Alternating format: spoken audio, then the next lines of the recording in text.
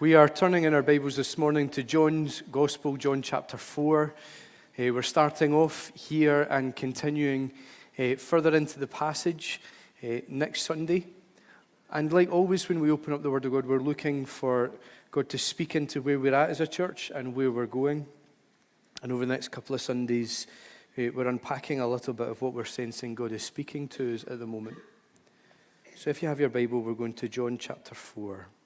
I'm going to read from verse 1.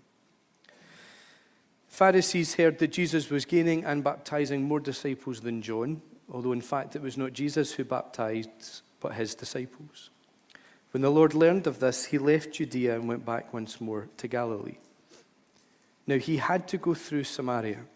So he came to a town in Samaria called Sychar, near the plot of ground Jacob had given to his son Joseph. Jacob's well was there.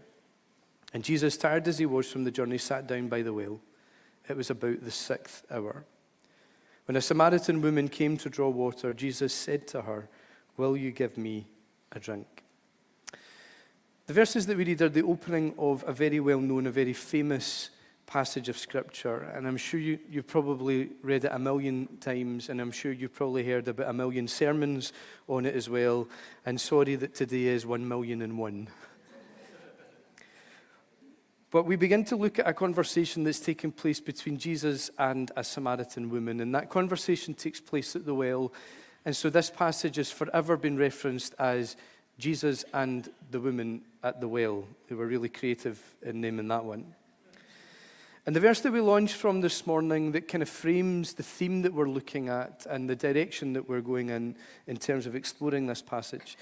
The verse that we park on, or launch from rather, is verse 3, where it says, "When the Lord learned of this, he left Judea and went back once more to Galilee." Now, what we read here literally, taking this verse at face value, what we read here is that Jesus is on the move.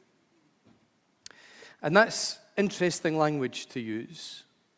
Because in our church circles, we've come to refer to the moments in which the reality and the activity of God becomes evident. We've come to refer to those moments as God moving. In fact, I think we could fair to say we've just been in such a moment. And I suppose it comes from that idea of God moving the hearts and souls of an individual, both in terms of emotions, but also in terms of transformation. That as the heart begins to experience the character and nature of God, as the heart begins to experience that he is love, that he is joy, that he is peace, then our emotions react to that which we're experiencing. We are moved emotionally. And quite often, Pentecostal charismatic circles, we are criticized by those outside of our church circles as being those that are focused on emotions and that put too much focus on emotions and emotionalism, and almost as though that's a negative thing. In actual fact, I'm kind of okay with that. Because if you take love and you strip love of all emotion, what you're left with is something that is empty and void. And the Bible says this: God is love. So if you take God and you strip him of all emotion, what you're left with is that which is empty and void and devoid of God. When we encounter him, it involves our emotions. He made us that way, so he interacts with those as he comes and brings us into an experience of himself. But as the heart and soul begins to experience the character and nature of God, who he is and what he's like, we're not just moved emotionally, but we're also moved to a place of transformation. We're moved to a place where we become changed by him. We're moved from behaving one way to behaving another way, from thinking one way to thinking another way, from one set of beliefs to a completely different set of beliefs, from one level of understanding of who he is to a whole other level of understanding. The gospel, or the writer in the New Testament, puts it far eloquently and says, we are being transformed into his likeness from one degree of glory to the next. We are constantly being moved with every experience of who he is. With every revelation of who he is, we are being moved towards a place of transformation and change. And when we look at it in terms of human experience, we can understand then why those moments when God gets to work in a life and we're moved emotionally and we're moved in terms of transformation, we can understand why we refer to those moments when God gets to work in a life as God moving in a life. We use that language. God is really moving in that person's life just now, or God's really moving in my life at the moment. But we take it from an individual perspective and we move it into a corporate perspective. Because moments in which God's reality and presence and power are tangibly found and powerfully seen amongst a group of people, amongst a church, even in a town or an area, well, we refer to that as a move of God. And that phrase is an interesting one, and it's quite a significant one because it carries with it the connotation of momentum. That the momentum of the kingdom of God is powerfully at work. It carries with it that concept of activity. It carries with it that concept or connotation of work. It's when God turns up within a moment, within a people, within a church, through a church, within an area. It's when God begins to make his power and his reality known and begins to bring supernatural transformation to individuals and groups of individuals, even towns and areas. We call such moments moves of God. And I long for a move of God. Clearly I'm on my own. Bring that back to John chapter 4. What we read here is that Jesus is on the move. And as we see that physically and literally, we can also see that spiritually. These verses unpack for us a move of God. And we learn from that then about a move of God. Let me give you a bit of background to the passage. Israel or Palestine during Jesus' time was 120 miles long from north to south and was mainly split into three areas: Galilee in the north, Judea in the south, and Samaria across that central area. Now, when John's Gospel opens up and we turn on to the first page of John's Gospel, he doesn't really start with the Christmas story. He lands us right in at the beginning of Jesus' ministry. And Jesus is in the southern part of the country in Bethany on the eastern side of the Jordan, where he's been baptized by John the Baptist. And this is the very start of his ministry. And in those early stages, Jesus begins by recruiting some disciples. The first of the pick was Andrew and Peter, which we have to assume also happened in the Bethany area. And then John's Gospel tells us that Jesus travels north to Galilee and picks up another couple of disciples who are Philip and Nathanael. And while he's in the area, he's invited to a wedding in Cana, which is when he does his first ever miracle and pulls the water to wine trick out of his bag. And after the wedding, he heads further north to Capernaum, where, as we unpacked before, we believe that he had a house or a base. And then he leaves Capernaum and he heads south to Judea and to Jerusalem in order to visit the temple for the Passover. And in John's order of the gospel, this is when we read what we would understand to a degree as Jesus having a bit of a flaky and driving everybody out of the temple. From the temple, he meets Nicodemus and ministers to him. Before then, we're told that Jesus and his disciples begin touring the Judean countryside, preaching and teaching. Now, we list all of that to highlight that in that order of John's Gospel, apart from really the miracle at the wedding in Cana and the clearing out of the temple, Jesus hasn't really done any major ministry until we arrive in John chapter 4. In John chapter 4, he kickstarts his ministry, as it were. And yes, I understand that he's selecting his disciples, that's ministry, and he chats to Nicodemus, but the Jesus ministry that we've come to recognize going through the Gospels in terms of preaching and teaching and gathering crowds and lives being transformed hasn't really happened until we steer into this moment where he begins, according to John 4, a bit of a preaching and ministry tour throughout the Judean countryside. In essence, Jesus has just turned up in this area. And the reality and the presence of God has turned up in Judea. And the work and the activity of God has begun to take place amongst the people. In other words, what we're reading here is that there's a move of God in Judea. Because through Jesus, the character and the nature and the power of God has been made known among people and moving individuals to a place of transformation. And we know that people are being moved towards a place of transformation because the passage opens by telling us that Jesus was gaining and baptizing more disciples than John. The work and activity of Jesus within that area was measured by the fact that he was gaining and baptizing disciples. And it's interesting that specifically the language says he was gaining and baptizing more disciples. That's important.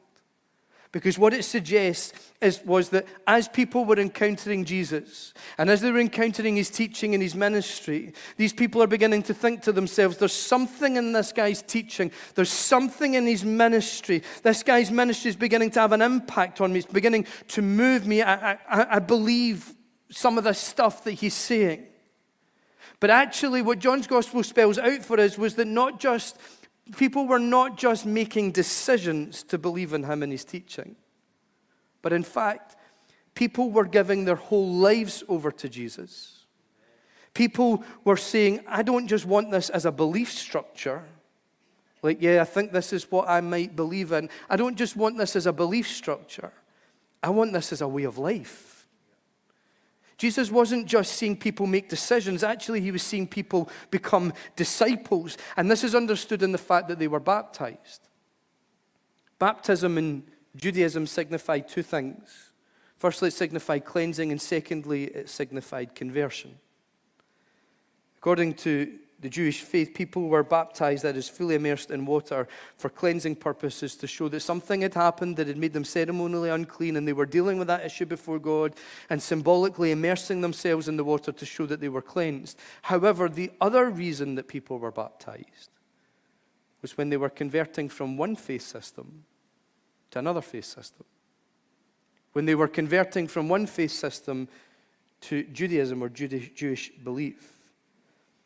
Now, the fact that people were getting baptized in response to Jesus' ministry and teaching showed that people weren't just thinking to themselves, I quite like this guy's chat. I think he might be on to something. I think there might be something in it. I think I can resonate with some of the things. No, it was much, much more than that. The fact that people were being baptized meant that people were being so moved by what they were encountering that it was completely transforming their lives. And they were not only saying, firstly, that they wanted to get right with God, but also they were saying that they wanted to embrace this as a lifestyle, that they wanted to give their entire lives over to not just believing this, but living it. And what we learn then from this is a hallmark of genuine moves of God.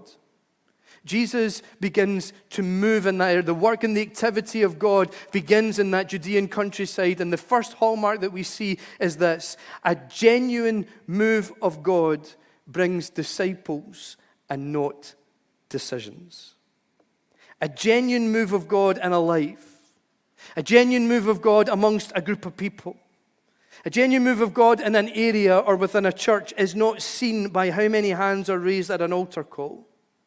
It is not seen by how many people mutter the repeat after me sinner's prayer. It's seen in people surrendering their whole lives to Jesus and saying, I want this as a way of life. I want to live every moment of every day living in a relationship with him, pursuing intimacy with him, experiencing him and his heart in such a way that his character and nature is seen in my character and nature. A genuine move of God brings disciples and not decisions. Now here's the thing. In Scripture, we are encouraged to seek a move of God. If my people who are called by my name will humble themselves and turn from their wicked ways and seek my face and pray, then I'll hear from heaven and I'll heal their land. There is calls in Scripture that encourage us to press in and seek him for a move of God. However, equally, the New Testament and the Gospels teach us a profound truth, and that is that we are a move of God. Those that come to him and drink from the water of life, streams, rivers of living water are released within to flow without. We are to go into all the world and we are to call for the dynamics of heaven to impact the conditions of earth. We are a move of God. It's supposed to be that when we step onto the bus, a move of God steps onto the bus. When we turn up in the office, a move of God turns up in the office. When we walk into the supermarket, the work and the activity of God has arrived in that supermarket, because we need to give our entire lives over to being the move of God that this world seeks. And if a genuine move of God sees disciples and not decisions, then that means that we need to begin to stop playing at church, and we need to begin to stop playing at Jesus and realize that actually we need to move from making just a decision of this is what I believe, this is what I subscribe to actually giving our entire lives over to this. Of giving our whole everything, all that we are and all that we have, to say it is yours, God. And we give our everything that we can be your disciples, that we can be transformed into your likeness, that we can be the work and the activity of God wherever we go. We need to move from decision to disciples. We need to move from making decisions to becoming disciples of His. Which means that we need to move from this is what I do on a Sunday morning between 11 to 1, unless the pastor's really dragging it out and kind of on beyond that. But this is more than just what I do on a Sunday morning or midweek if I'm really into it at a Connect group. I'm giving my everything to this. I'm giving my everything to discipleship, to being transformed into His likeness. Genuine moves of God bring disciples and not decisions. Now, the fact that the opening verses present to us that Jesus was gaining more disciples than John, that's the opening fact. And the John that's mentioned here, of course, is John the Baptist. And if you remember from the early Gospels, John the Baptist was baptizing so many people and encouraging them to repent of their sin and to get ready for God, that the kingdom of God was coming. He was baptizing so many that it was causing a little bit of a spiritual revolution. And it was upsetting the Pharisees, who were the religious leaders of the day. Now, Jesus was actually gaining and baptizing more people than John was, which means that Jesus was causing one almighty spiritual revolution in the area. And of course, the issue that is presented to us right at the beginning of these verses was that the Pharisees heard of this. They heard that people were giving their whole lives over to Jesus and they're giving their everything to follow Him in His ministry. And you think that would make them happy, but it didn't. Because if you think about it, if people being baptized by John angered them, then you've got to believe that even more people being baptized in response to Jesus would have had them spitting teeth. Now, why? Because the more people that followed Jesus' teaching meant the less people were following theirs. The move of God in Judea was upsetting the status quo.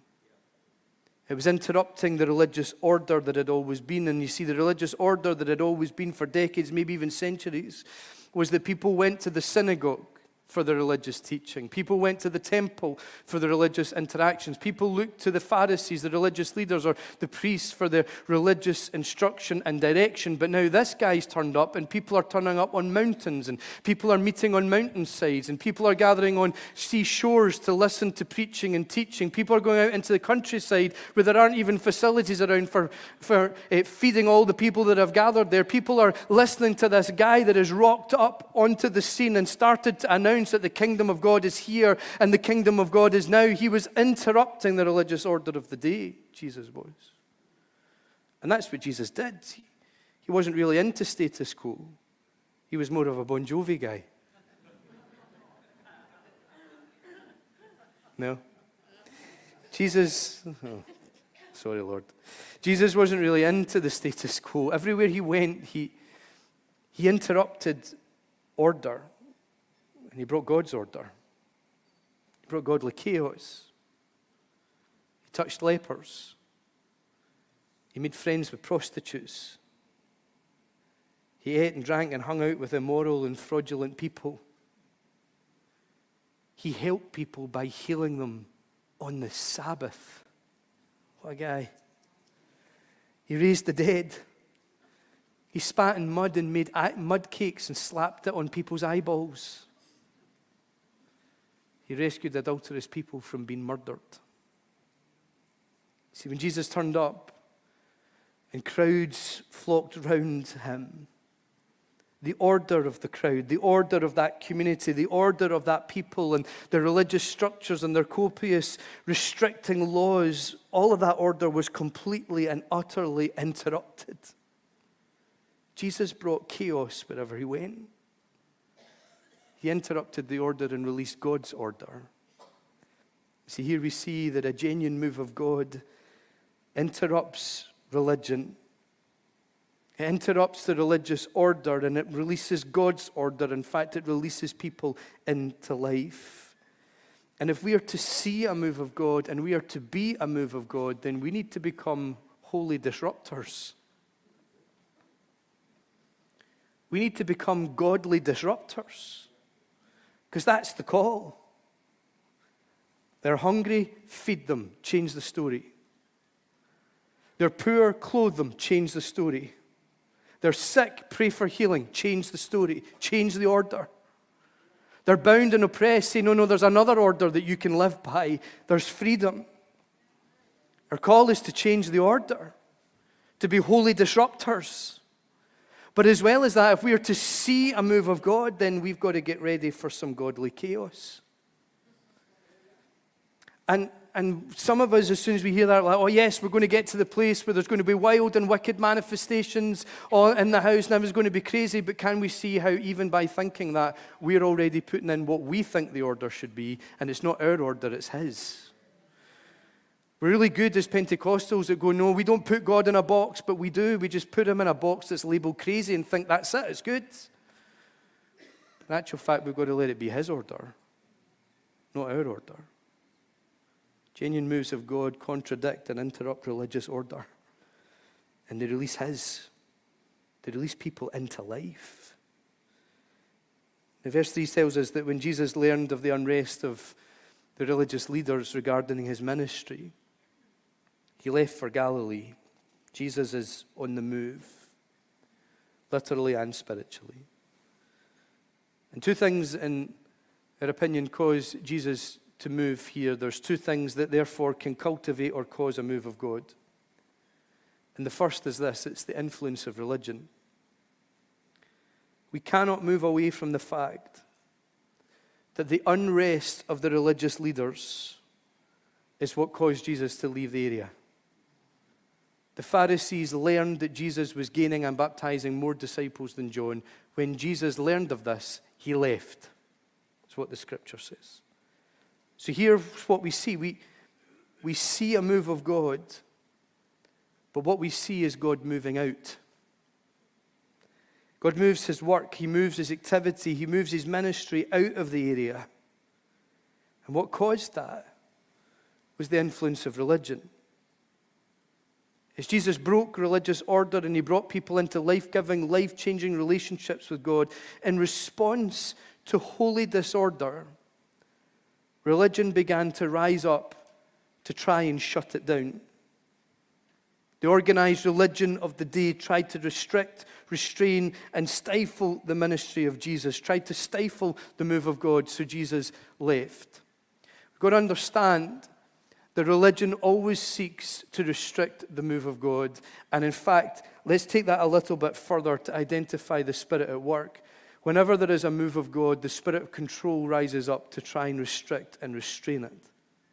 And in this moment, I think it's really interesting that as religion raises its head, Jesus leaves.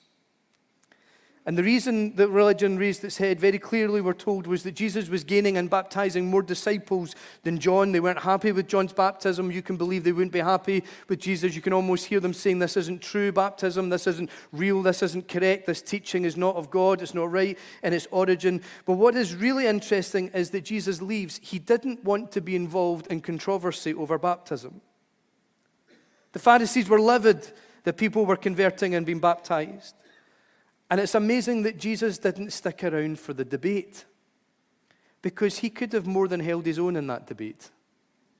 In fact, he could have run rings round their theology. I always think when you read in the Gospels, it would be a nightmare to have a debate with Jesus, particularly as soon as he's got that knowing your thoughts before you've even spoken them and answering them before you've even said them. He's always on the front foot. He could have won that debate hands down. But Jesus wasn't interested in religious controversy. And let's take that from past tense to present tense. Jesus isn't interested in religious controversy. He is only interested in the souls of men and women, boys and girls. No move of God has ever taken place as a result of religious debates, religious controversy, or religious dogma. Moves of God generally tend to cause religious debate and cause religious controversy, but there has never been a time in history when religious tension has spurred a move of God. Because God's not into hatred. He will not be found in division. He is not moved by sectarianism, and he does not delight in discrimination. And so we've got to hear that, church, and embody that. And if I could be so bold to say that we embody it not just in our own mindsets and beliefs, but could I also suggest that maybe we embody it in some of our social media posts and in the decision of what we choose to share and what we do not share. God is not into hatred. He is not into division, and he is not moved by sectarianism or discrimination. So if we want to be part of moving his heart, we need to cut that stuff out. Now, don't get me wrong, theology and doctrine is important. But theology and doctrine is supposed to help us in our walk with God and not stimulate hatred, division, and war. Point-scoring theological arguments are not his heart, because he could have won that in this situation very easily. A move of God in this moment was stirred by religious tension, but religion caused God to move out. We've got to be careful to guard our hearts against religious attitudes, against pious mindsets, and against controlling dogma. Because such things will cause a move of God, all right, but not the move of God that we would desire. The second thing that we recognize that caused a move of God in this moment was that the scripture said Jesus had to go through Samaria.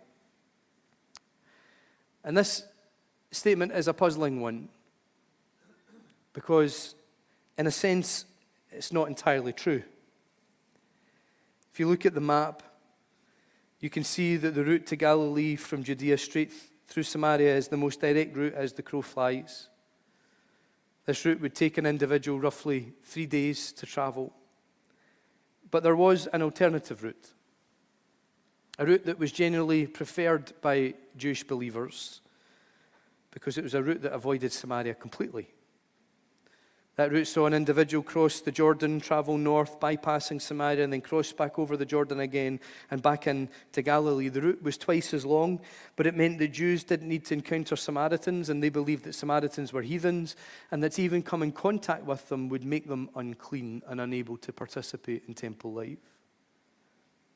When you look at it on the map, Jesus didn't have to go to Samaria.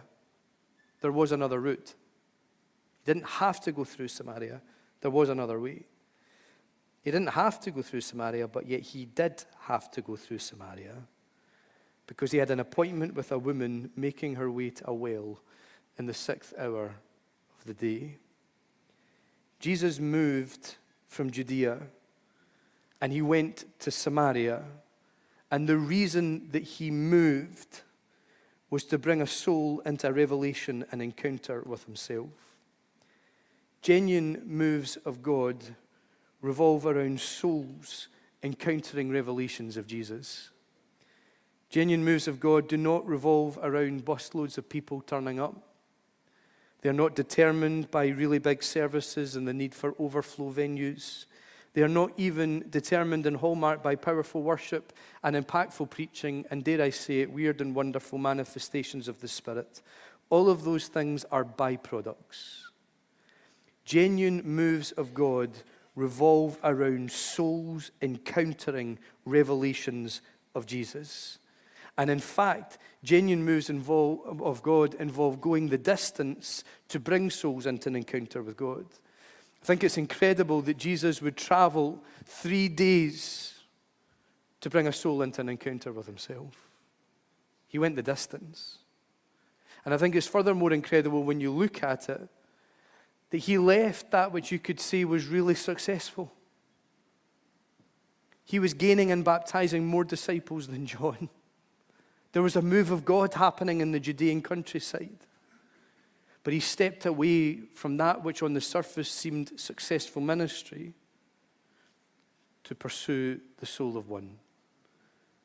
How amazing is it to know that our God will come after us, that he values the one, he values you and he values me. But it challenges to think, are we willing to go the distance for souls of men and women, boys and girls? Are we willing to lay stuff down to pursue what he calls us to? Are we willing to lay down that which on the surface might seem successful and to be going well in order to step fully into what he's calling us to and to see souls impacted? If we want to see a genuine move of God, then we need to recognize the hallmark of that is putting souls front and center. And that bringing souls into a revelation of Jesus is the key. Genuine moves of God involve going the distance, as we said. Here's a little bit of the history that helps us understand that a little bit more. In the days of Solomon, Israel was divided into a northern kingdom and a southern kingdom, and the northern kingdom was conquered by the Assyrians, and during that time, loads of Assyrians and others moved into the region of Samaria in the northern part and began intermarrying with the Jewish people there. This brought within that land and within that culture a racial and religious mix-up.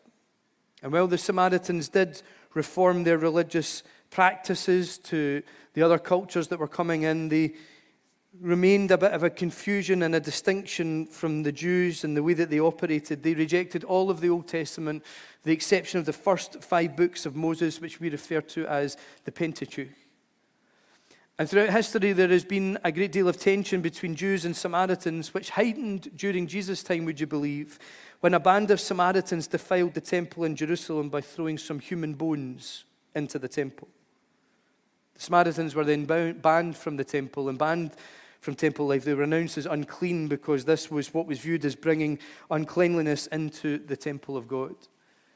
And from that came the belief that touching a Samaritan, receiving fruit from a Samaritan, was yourself to be viewed as ceremony unclean. It was to be excluded from the temple, which was the equivalent of being struck off of God's Christmas card list. So for Jesus to leave Judea, a successful ministry amongst Jewish people, and travel 3 days to sit down at a well and begin to talk to a Samaritan woman and to even ask her for a drink, that was unthinkable. That was inappropriate. That was out of line. But Jesus broke through those barriers to bring this woman into an experience of the heart of God. He moved to bring that soul into an experience of the heart of God.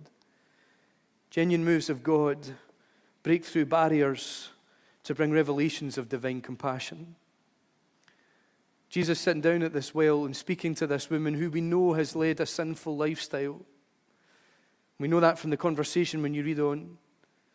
Jesus sitting down and initiating a conversation, even asking her for a drink, beginning an interaction with her. Is Jesus communicating to her, I don't care about your past. I don't care about your present. I don't care about your race. I don't care about your gender. I don't care about your social standing. I don't care about what's going on in your world. I just care about you. And I care about your soul. And you know, if we want to see a move of God and we want to be a move of God, then we need to be willing to break through barriers to reveal the divine compassion of God. We've got to be willing as a people and as a church to say, do you know what? I don't care about your race. I don't care about your social standing. I don't care about your gender. I don't care about your sexuality. I don't care about the way that you identify. I don't care about your past. I don't care about your present. I don't care about your philosophy. I don't care about your religious belief structure. I don't care about your worldview. I just care about introducing you to a man called Jesus who loves you intently as you are. He wants to change your life. We've got to be willing and ready to break through barriers and bring people into a place of divine compassion and encountering the heart of God. And this is a big thing, and it's a really big challenge, and it's something that is going to be difficult for us to grasp in this day and age. We are living in a very tense moment and in a stretching moment, but we have to reshape who we are and what we do for this. We will unapologetically, unreservedly communicate the heart of God to every man, woman, boy, and girl, regardless of who they are and where they've come from. We will communicate, you are loved by Him. How that outworks itself in terms of transformation and change, that's God's job and God's responsibility. It's not our job and our responsibility. He'll call us to be part of that and we will serve it. But our job is to say this: you are loved. You are loved. Doesn't matter who you are loved. Doesn't matter where you've been, you are loved. Does change need to come? Probably. Take it up with the big man. We just want you to know you are loved. You are loved. We've got to get ready to break through some of those barriers. We've got to get ready to actually play a role in tearing down some barriers that exist. And just communicate the heart of the Father and watch as He brings radical change and transformation. Genuine moves of God break through barriers and bring revelations of divine compassion. He is the one that transforms lives in accordance to the Word. And I love the fact that Jesus begins this conversation, and He does bring a transformation, but doesn't tell her that she needs to change her belief structure and that she needs to change what she thinks before He'll interact. He just starts interacting, knowing that that's the end result. I think the point I'm trying to make here is, yes, we understand that people from different backgrounds and different walks of life will need to be changed to the standards of the Word of God, but that's not the starting point. The starting point is this: you are loved. You are loved. He cares about you, and He will change you by His power. Of course, all of this happened in the 6th hour of the day. The 6th hour of the day is the moment when the sun is at its highest in the sky. Therefore, it's the moment that the sun is at its hottest. It is typically the time that people rested from the sun and rested in the shade and rested from work. All except for this woman who chooses to use this time as the time that she comes to the well to draw water. This is an unusual thing because normally women would come to the well to draw water at the start of the day, in the cool of the day, if you like. It was a communal activity. Women would grab their jars and they'd come to collect the water that they needed for the cooking and the cleaning and the washing of that day. And on the way, they would exchange stories and they would talk about life and they'd put the world to rights, as women and men so brilliantly do. Thanks, Marion. It was a communal activity. But for this woman, she didn't come as part of the community of ladies gathering around the local well. She came separate. And we have reason to believe that the reason behind that was because she'd led a somewhat coloured life. We know this because Jesus says, you're right when you say you don't have a husband. You've had 4 husbands, and the man you're shacked up with right now isn't your husband. So she's led a bit of a coloured life. And so she comes to the well at a time when she knows that she'll be alone, at a time when she knows that although it's difficult, it's a time when she knows that she can avoid the looks and the stares, the comments, the disdain, the feeling of being outside of what everyone else was inside of. Here comes a broken woman leading a broken life. And it is amazing that Jesus inserts Himself into that woman's situation. He clears the scene and sends the disciples for food. And He sets up the landscape for this broken woman leading a broken life to have an encounter of transformation. Do you know, genuine moves of God revolve around ministry to the broken. And you know, when we look back through history and you look back at moves of God, and more so within recent history, we come to build a framework for what we think that looks like. And it looks like big services, and it looks like services go non-stop, and it looks like constant prayer and constant worship taking place. And all of those things are wonderful, and I hope and pray that one day we can see them here. We see moves of God that involve souls and weird and wonderful manifestations. And again, we want to see all of that stuff. But one of the things that I think we miss out on is the fact that biblically, Genuine moves of God revolve around ministry to the broken.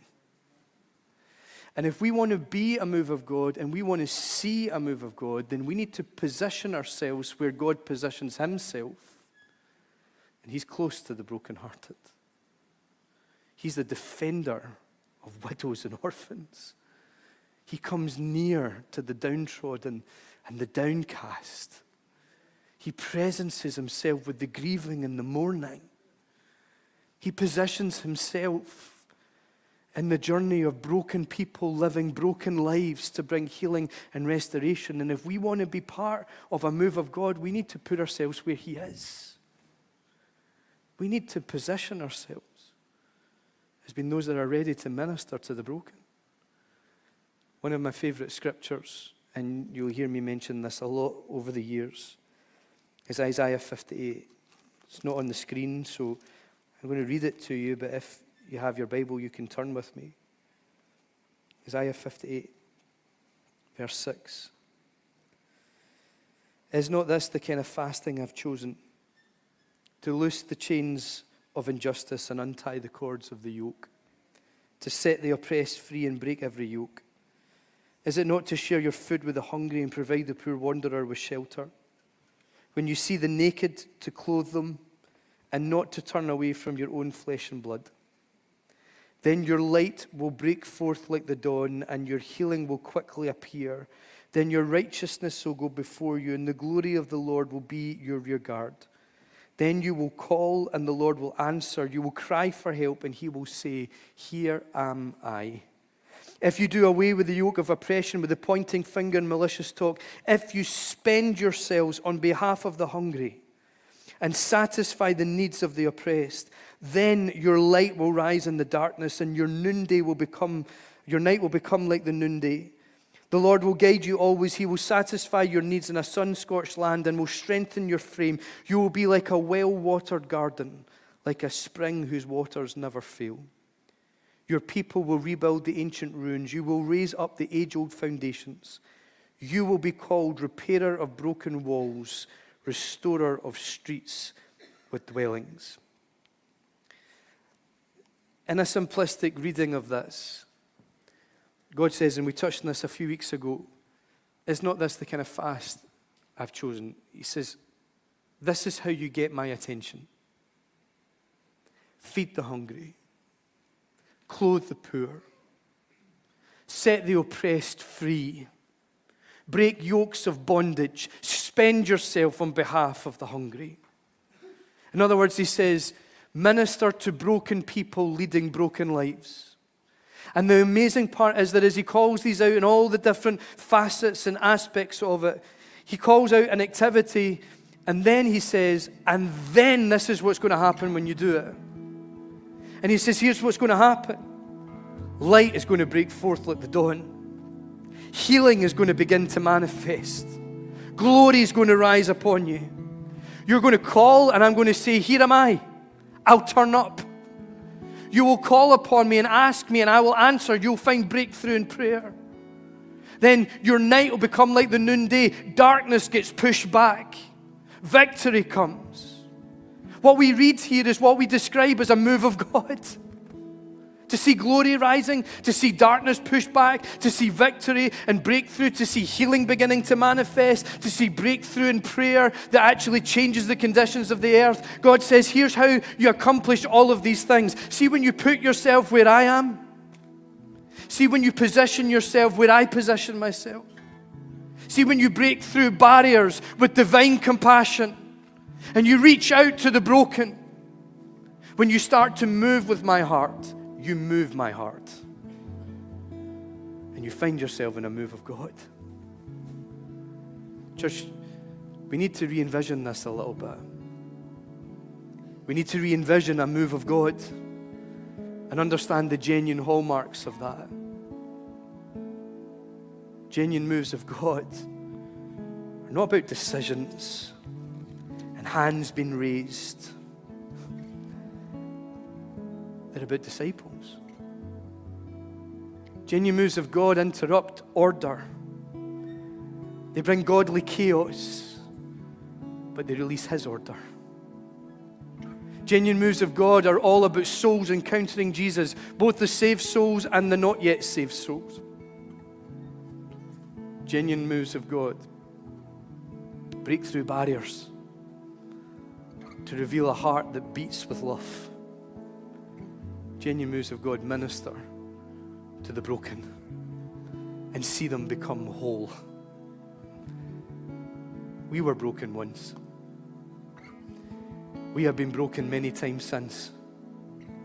And he comes to us. When we begin to reflect that heart, when we begin to move with his heart, then we begin to move his heart. And we find ourselves in a move of God. Church, it's time we broke through barriers. It's time we stopped erecting them and we started pulling them down. Because you know, in the book of Revelation, we've got this picture of the end result. The end result of the work and the activity of God on the earth. The end result of the move of God on the earth. And here's the end result. People from every nation, tongue, and tribe worshiping him. The end result is that the barriers have been broken. And hearts from all across the face of the earth have experienced compassion. And the broken have been made whole. This has to be our mandate. This has to be what we set our whole sights on. I truly believe that we are in the starting point of a move of God. So we have to frame this correctly, and we have to steward this correctly. This will be more than just powerful worship and impactful preaching. This will be more than weird and wonderful manifestations.